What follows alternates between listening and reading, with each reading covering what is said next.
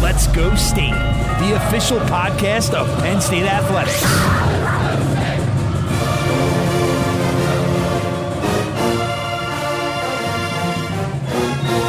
Now, from Happy Valley, here's your host, Brian Tripp. And thanks for being with us here on another episode of Let's Go State, the official podcast of Penn State Athletics. I'm Brian Tripp, your host, and this week joined by two sophomores from the Penn State Lady Lions, Anna Camden and McKenna Marisa. They're going to share their journey to Penn State, what the team is hoping to accomplish this season, and also some of their involvements away from the court as well. I think you'll really enjoy this episode. Let's get to it. Here, Anna Camden and McKenna Marisa, our guests this week from the Penn State Lady Lions on Let's Go State, the official podcast of Penn State Athletics. McKenna, Anna, thanks so much for the time. How are you guys? We're good. How are you? I'm doing well, but I'm looking at you on Zoom, and for our audio audience, they can't tell you apart. So let's start this over. Just quickly introduce yourself so we can distinguish between each of you.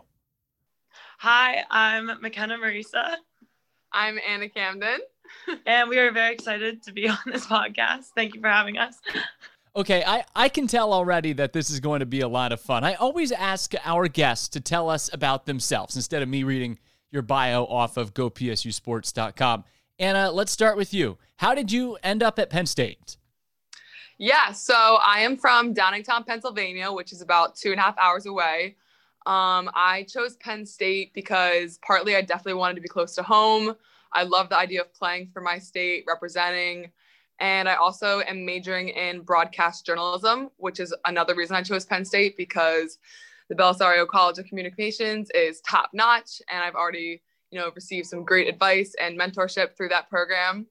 And then most importantly, I want to be a part of a rebuild. And that's exactly what we are doing here right now, putting Penn State back on the map.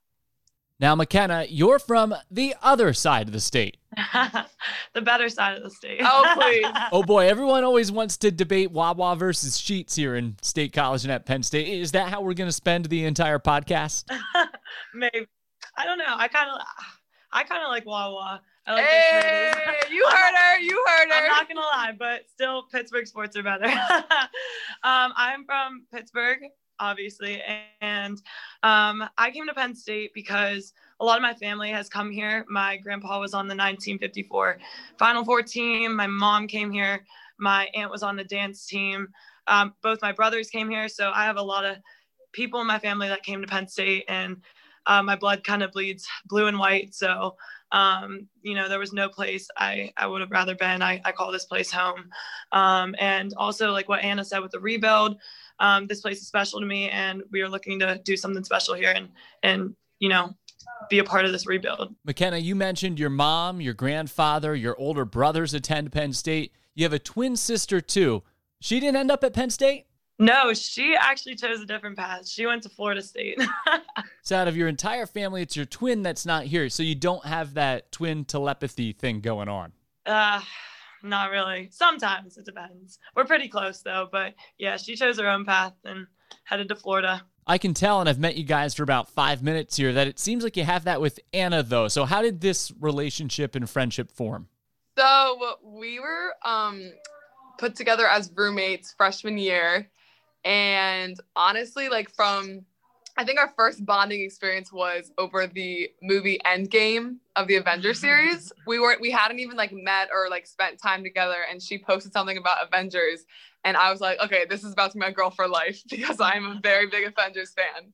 And then we actually got to school in summer of 2019, and honestly, from night one, we were so comfortable with each other. I don't know, it just clicked. Everything that all of my preferences lined up with hers. We've never had a single problem living together for 2 years, knock on wood. We really don't fight. We're sisters, so maybe bickering here and there, but it was honestly crazy how quickly in sync and comfortable we were around each other. Yeah. And what Anna said, whenever we came in, we were just so comfortable around each other.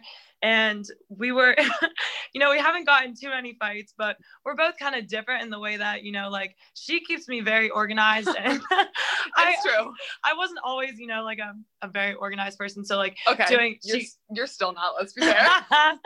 she keeps me in check, doing the dishes, taking out the trash, even like, being on time for everything. It's been, it's just awesome living with her because I need someone like that to keep me straight. So that's another thing. And then just, we become best friends. We become so close. So, we call each other soul sisters. Like we just automatically, our personalities kind of meshed. You discussed a rebuild, and last year as freshmen, you both played a ton, starting games, contributing a lot.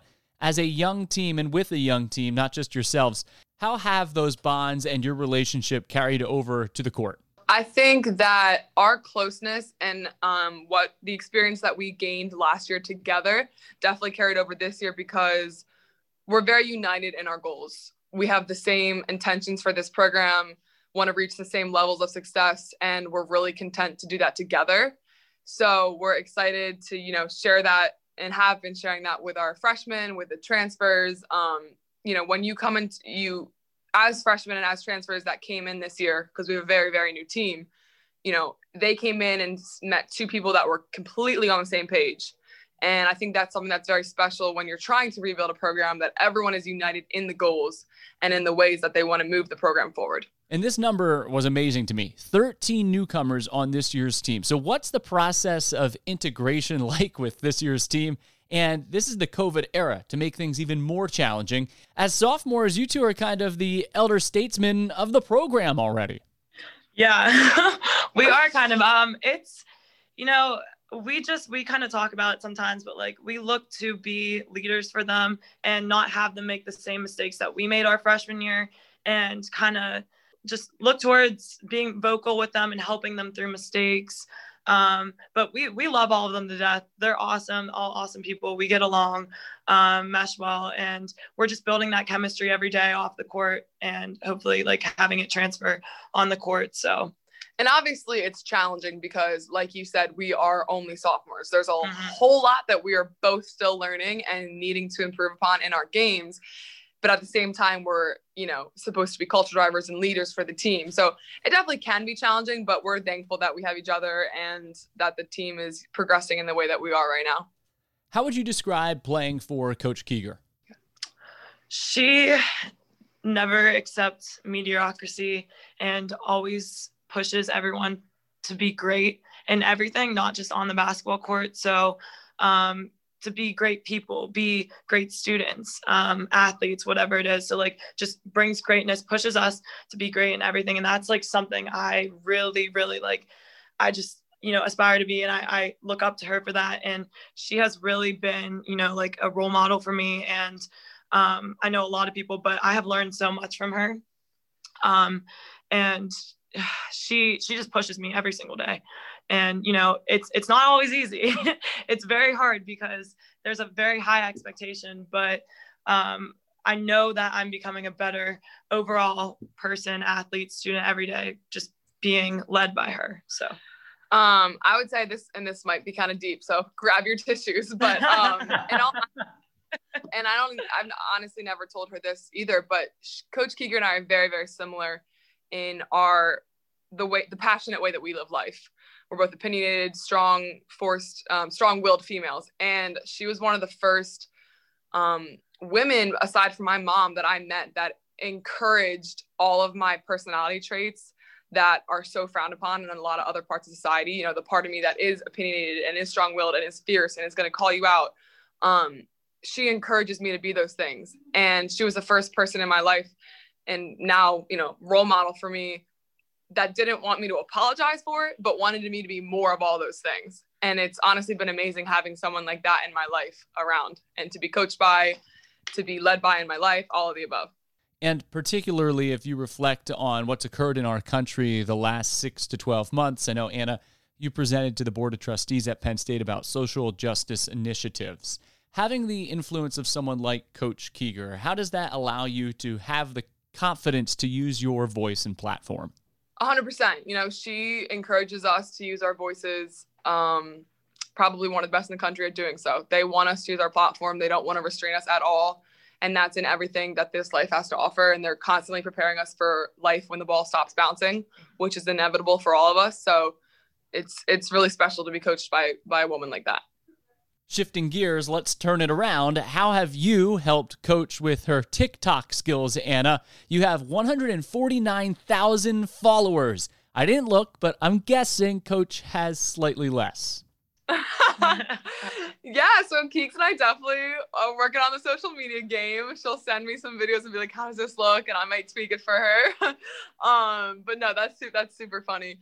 She's definitely trying to get into that TikTok game more and has been posting stuff. And I think it's funny. One day she was like, honestly, Anna, like, it's so much harder than I thought it would be. Like, I'm so impressed that you like have been able to do this. So that is really cool. Anna, don't sell yourself short here. Your videos have more than 8 million likes. What's the formula for success? Why do you enjoy doing it?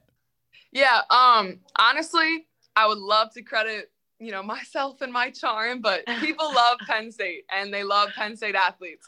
So I'm the luckiest person in the world that I get to advertise that and I get to be a spokeswoman for this amazing university. I love to show out like a day in my life, or in quarantine, I did a pose challenge with a bunch of other student athletes and their teams. And, Happy Valley has some of the best fans in the country. So they love that stuff. And I wanted to ask you how the pose challenge came about. Athletes from gymnastics, hockey, baseball at Penn State all involved. How did you get that participation? How did everyone get involved? Yeah, so social media is a beautiful thing because you can reach anyone at any time. And that's precisely what I did. I had the idea, and the first one that I made was just a lot of my friends. We had some football guys, Jamari Wheeler from basketball, a couple soccer players. And so I just reached out to them, and then I got all of these requests for part 2. And everyone was like, Grant, we need the lacrosse Grant. And I had never spoken to Grant in my entire life. I honestly was like, okay, who is this Grant guy that they need? Because we hadn't even had a spring at Penn State at that time. So I'd never watched Penn State lacrosse in my time here. But I went on Instagram, found his account, DM'd him. He was like, yes, I'd love to do it. Got a bunch of others who had been requested, and boom, there was part 2 and everyone loved it. McKenna, I've seen you in some of her videos. What impact do you have on it? Are you, as her roommate, like sometimes, oh my goodness, she's recording another TikTok? Oh, I hear it all the time next to me, across from me. I'll hear TikTok sounds. I'll be like, oh yeah, she's recording it. Or like, I'll hear her. She'll be like, oh, like Kenna, this is such a great idea. I think I'm going to do this. And then I'll hear her out in the mirror. Like either I'll see her doing a dance or like just using a TikTok sound. I'm like, it's awesome. I love Anna's creativity with it. And I'm so happy that, she has gotten so much fame with the TikTok, and she does a lot of good things with it and reaches a lot of, younger girls and a younger audience that aspire to be like her. So it's pretty awesome. And Brian, I don't know if you knew this, but Kenna was actually the person who got me to start TikTok. So uninterested in the app as a whole. And she would make jokes and just be like, dude, you could literally be famous. Like, you're the type of, like, just do it. Like, and so I was like, okay, fine. And I started it, and like, out of nowhere, I just started getting these followers and likes. And so, creds to McKenna for pushing me to do it. Anna, she mentioned that there is a more serious side of it too. You can be a role model for younger girls and younger women. And another topic I'm sure you are both aware of is name, image, and likeness, and upcoming NCAA legislation that will likely alter college athletics. Are these things you consider as well? How does that impact the thought process? And what is that process like for an 18 to 22-year-old student athlete at Penn State? Yeah, honestly, I would find myself foolish if it wasn't on my mind, because in our generation, there is so much money to be made on social media. So that's definitely something that's at the forefront. Like, when that does get passed and I am able to make money off of my name, I can't wait. Like, TikTok is fun. It's super exciting, but I'm not gonna lie. At times it's a job and it's a burden, like that to, instead of taking a nap, I'm going to go make 2 TikToks that I can post later on in the week. And that might sound really dumb to some people, but that actually what it is like. Mm-hmm. And I do that knowing that I'm going to make money off of this one day. It's definitely a driving force. Now, there is no easy transition here. There wasn't TikTok in 1954 when McKenna, your grandfather, Rudy, played on Penn State's only Final Four men's team. We heard a lot about that team recently with the passing of all-time great Jesse Arnell. What has he shared with you about playing days at Penn State, which were certainly a lot different in the 1950s? I love talking to my grandpa about that stuff because he shows me pictures, and he's a very like humble guy. So, he'll be like, I'll say like, Grandpa, like, were you, one of the stars on the team, like this and that? And he was like, no, like I was just a good runner, this and that. I played my role. I did what I had to do. And he was tough, but like, I always ask him about that. And he basically like just said like, so how it started was he sent in a football video actually as a recruiting video, and they liked him. The basketball coaches noticed, and they were like, he's a pretty good athlete. So he said there was like 140 some guys that came to try out, and he got down to like a certain amount, and then like he had to show himself and prove himself. So he said the way like I caught their attention was just running. And it was very different. That's literally then. McKenna. She could run for miles and not stop. And I was like, I am like, I'd say one of my strengths is running. So I was like, that's pretty funny, that's kind of how he stood out.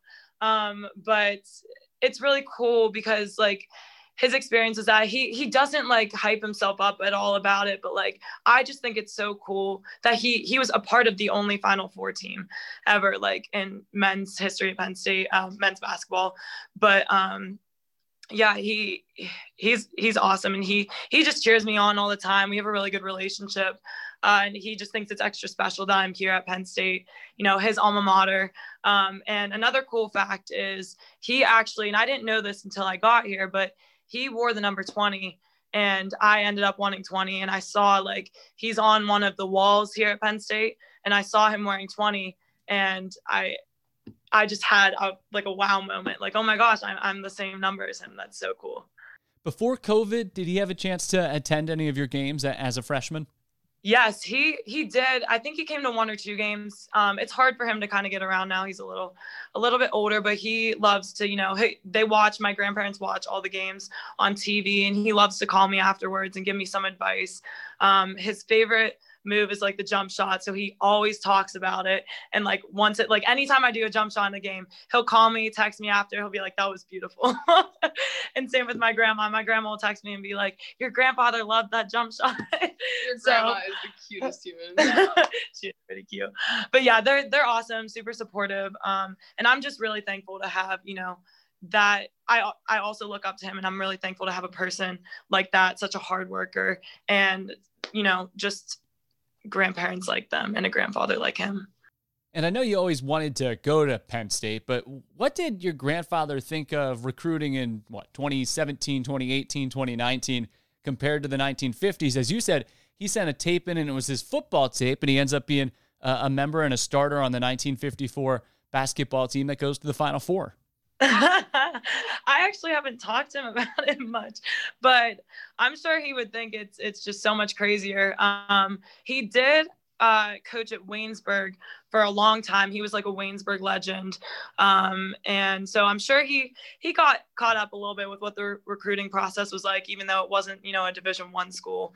But back in his 1954, it was obviously completely very different with the varsity team and the JV team. And then, 140 guys trying out for the team rather than scholarships and, all that. So that's so cool. And we're almost out of time. So let's circle back and wrap it up as it pertains to this year's team and this season as it continues. What do you want to accomplish as you lay the foundation with a really young team? The first thing that comes to my mind is just culture. We talk about it a lot as a team. Laying the foundation is going to make this program great for years to come. And that's ultimately our goal. Our goal isn't to win a Big Ten championship this year and then fall back under the radar.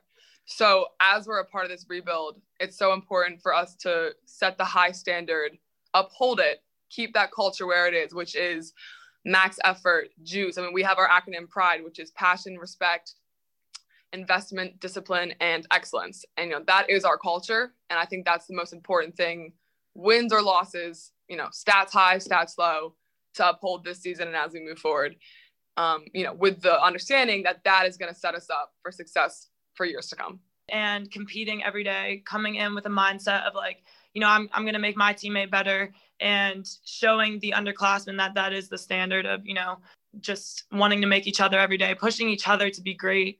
not even just on the court, but outside. That's kind of the culture that we want. And that's just going to make for greatness, further along the line. So Anna, McKenna, thanks so much. I hope you guys had a lot of fun. It was a blast for me. And thanks for being our guests this week on Let's Go State, the official podcast of Penn State Athletics. Thank you. Thank you. Two outstanding members of the Penn State Lady Lions, Anna Camden and McKenna Marisa. Coach Carolyn Keeger's done such a great job with the program in her second year as the head coach. And that wraps it up this week on Let's Go State, the official podcast of Penn State Athletics. If you like what you heard here, make sure you hit that subscribe button. Don't forget to rate our podcast as well. And we'll talk to you next week. Thanks for tuning in to Let's Go State, the official podcast of Penn State Athletics. Let's Go State, the official podcast of Penn State Athletics.